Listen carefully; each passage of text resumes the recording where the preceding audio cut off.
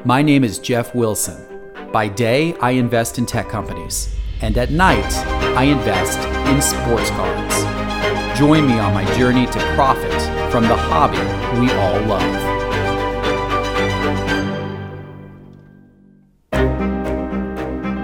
Well, hello, and welcome to another episode of Sports Card Investor, and I am excited about this episode today. We are a month out from football season starting. And I love football. Football is absolutely my favorite sport, my favorite time of the year. Not my favorite sport to invest in from a sports card standpoint. I like basketball a lot better from a sports card investment standpoint.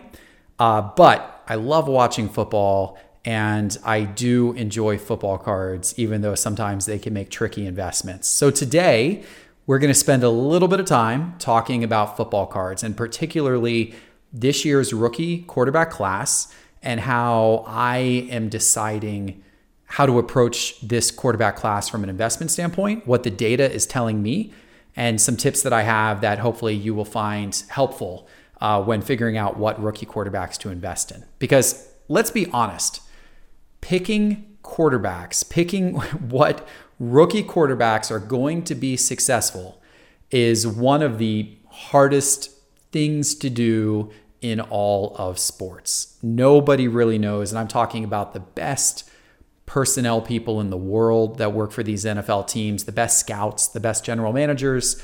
They really don't know what quarterbacks are going to be successful and which ones aren't. A lot of people romance about the quarterback draft class of 1983. That is like considered to be historically the best quarterback draft class ever. And that was the one, of course, that produced Dan Marino, that produced Jim Kelly, and that produced John Elway. Those three guys were all drafted that year. And of course, all three went on to be amazing Hall of Fame quarterbacks. But what people forget is that drafted in between those guys were Todd Blackledge, who never saw the Pro Bowl. In fact, had barely any of an NFL career. Tony Eason was also drafted. So Blackledge was drafted a little bit after Elway. Elway was the number one pick, but Blackledge was drafted before Kelly. In fact, 7 picks before Jim Kelly, and then many picks before Dan Marino is when Todd Blackledge was drafted, and then Tony Eason was taken 1 pick after Jim Kelly and 12 picks before Dan Marino, and then you also had Ken O'Brien, who was also drafted before Dan Marino. So while that was the best draft class for quarterbacks, you had as many busts as you had great Hall of Fame picks in the first round of that draft. And people forget that. And so that just shows you that the very best personnel people in football can't decide, as a rookie, if Dan Marino is going to be any better or any worse than Todd Blackledge, Tony Eason, or Ken O'Brien, right? And that is the problem that all of us face when deciding what rookie quarterback cards we want to buy before we have seen these guys play very much. So I have actually traditionally stayed away from buying the cards of rookie quarterbacks for this reason. It's really difficult. But this year, there is some new data which might help us determine who some of those quarterbacks are that we should be buying. 538, which is a website run by Nate Silver, owned by ESPN. I am a big fan of their statistical analysis of all sports. I found it to be very accurate. And they, whenever they come out with a new study, a new statistical way of approaching things, I take it pretty seriously.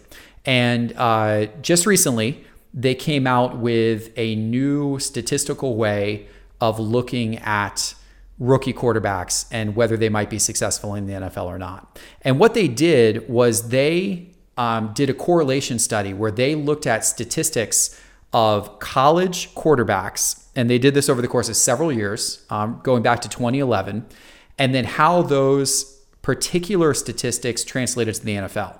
Because, certain statistics don't really translate, but they found that there are certain ones that do, and specifically ones that do.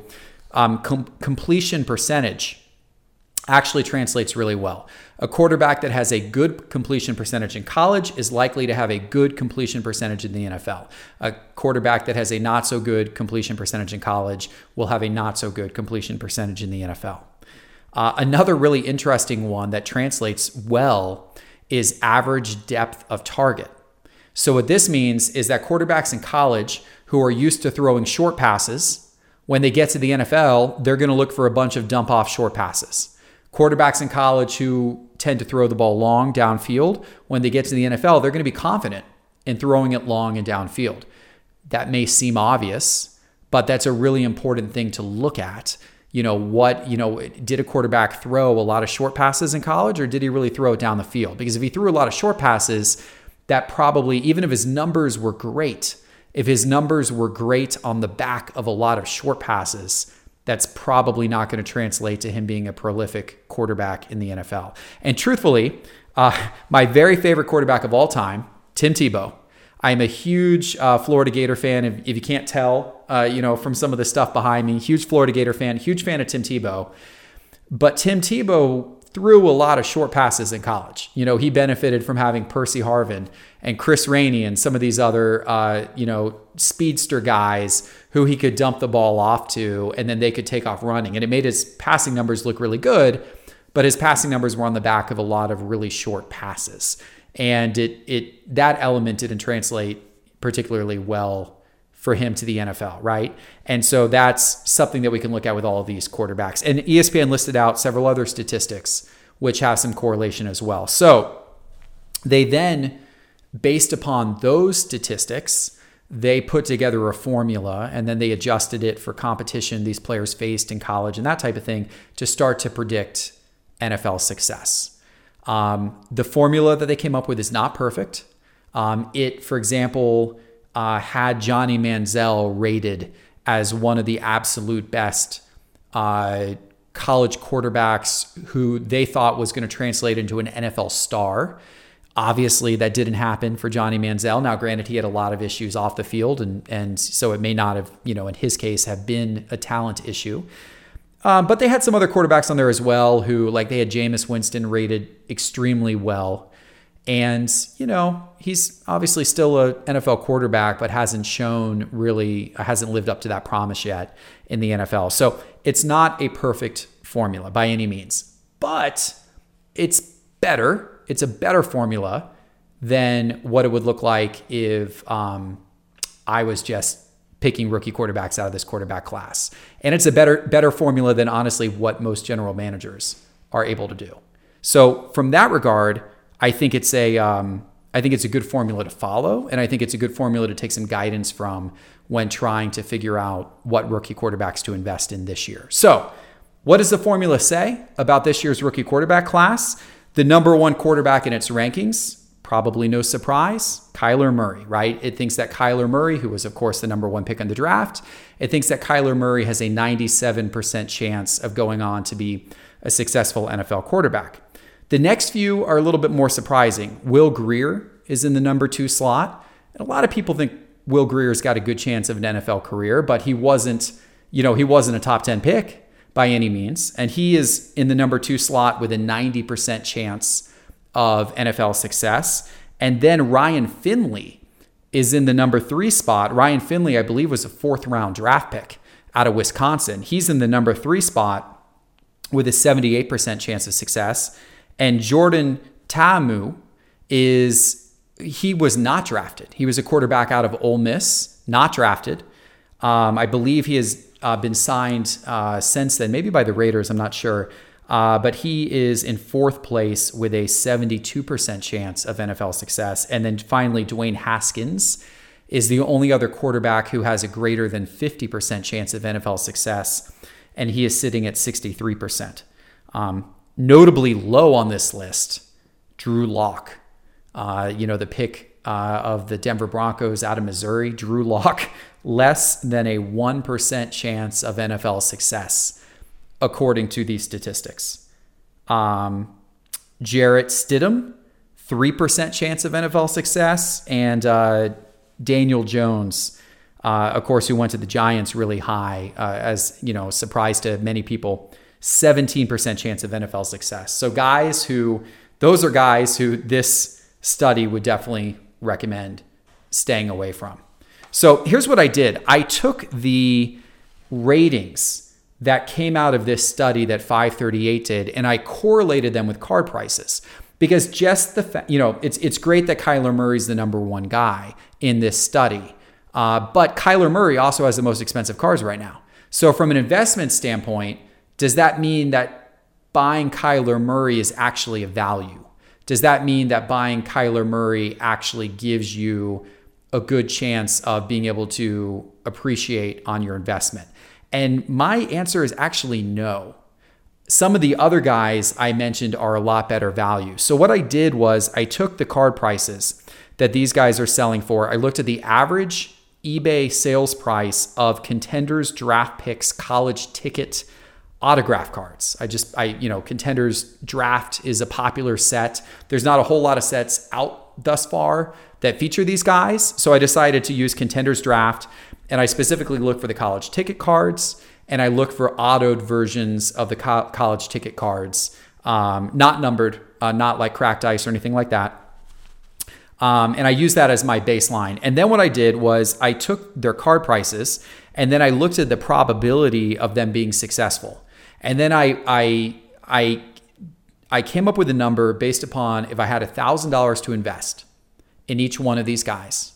And then I backed off that $1,000 by their risk factor of them not being successful, whatever the number was. So in Kyler Murray's case, 97% chance of success, according to 538, 3% chance of not being successful. So I backed off that $1,000 in his case by 3%. How many of their cards could I buy for that amount of money? And what kind of value, would I therefore think I would get? So Kyler Murray's cards, for example, are going for $170.96 has been the average of his last few sales. Again, Contenders Draft Pick college ticket. Whereas Will Grier, same card, same set for Will Grier is going for $41.20 right now. So Kyler Murray has a 97% chance of success, but Will Grier has a 90% chance of success. And when I run out those numbers, I think that Will Grier right now is about 4 times better of an investment than Kyler Murray. So right now I've got Kyler Murray rated a 5.67 in terms of investment, and I've got Will Grier rated a 21.84.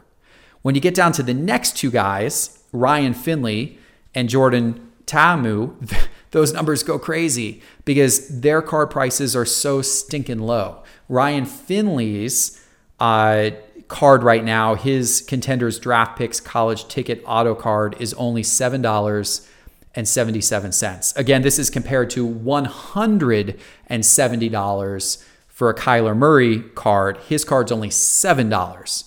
And so, from a value standpoint, he still has a 78% chance of NFL success, according to 538's data. I put him at a value rating of around 100, whereas I had Kyler Murray's a value rating of 5.67.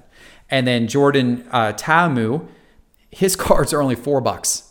And he's got a 72% chance of NFL success. Now, this is, of course, assuming he, signs and sticks with the team, but that would put his value rating up at 182 using this same formula.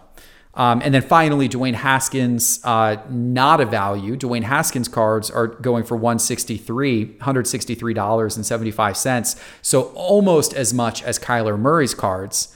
But Dwayne Haskins only has a 63% chance of NFL success, according to 538. So that only puts Dwayne Haskins' value rating, according to my scale, at 3.85. So much lower than the other guys. So if you're going to believe 538's data, which I do. And that doesn't mean that, obviously these guys will absolutely go on to be stars, but I believe that they have some basis that they've uncovered here that gives us some indicator of success.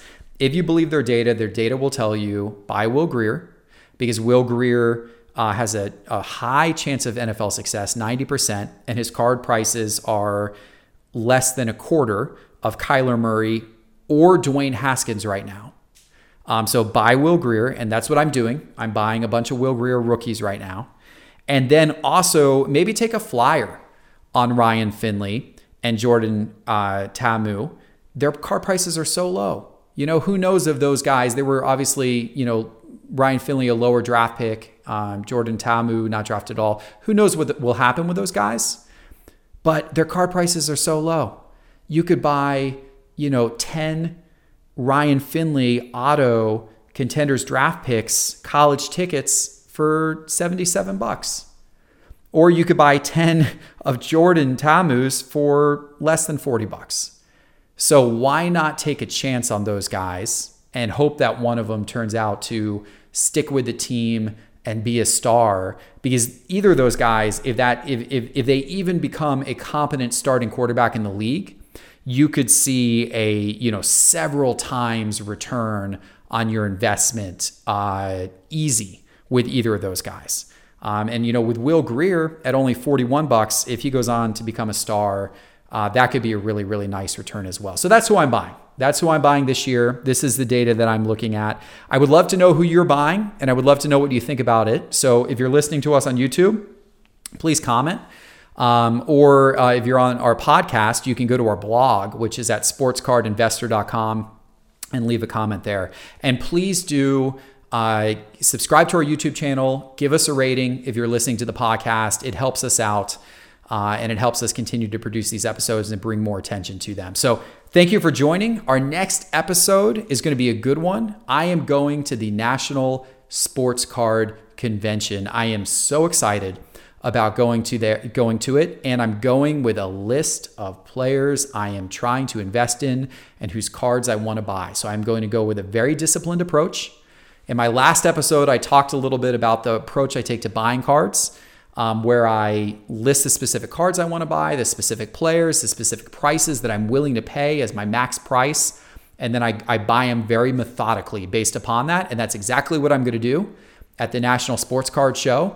And I hope that I'm going to find some good deals there. I hope that I'm going to find the players that I want and be able to walk away with a lot of investment inventory that I'm really excited about. But I'm excited to share that with you. So in our next couple of episodes, we're going to be talking about the National Sports Card Show, and I'm also going to be doing an episode from there to show you what I'm buying and what is going on at the show and where I found some good value. So thanks for joining us. Look forward to seeing you on the next episode of Sports Card Investor.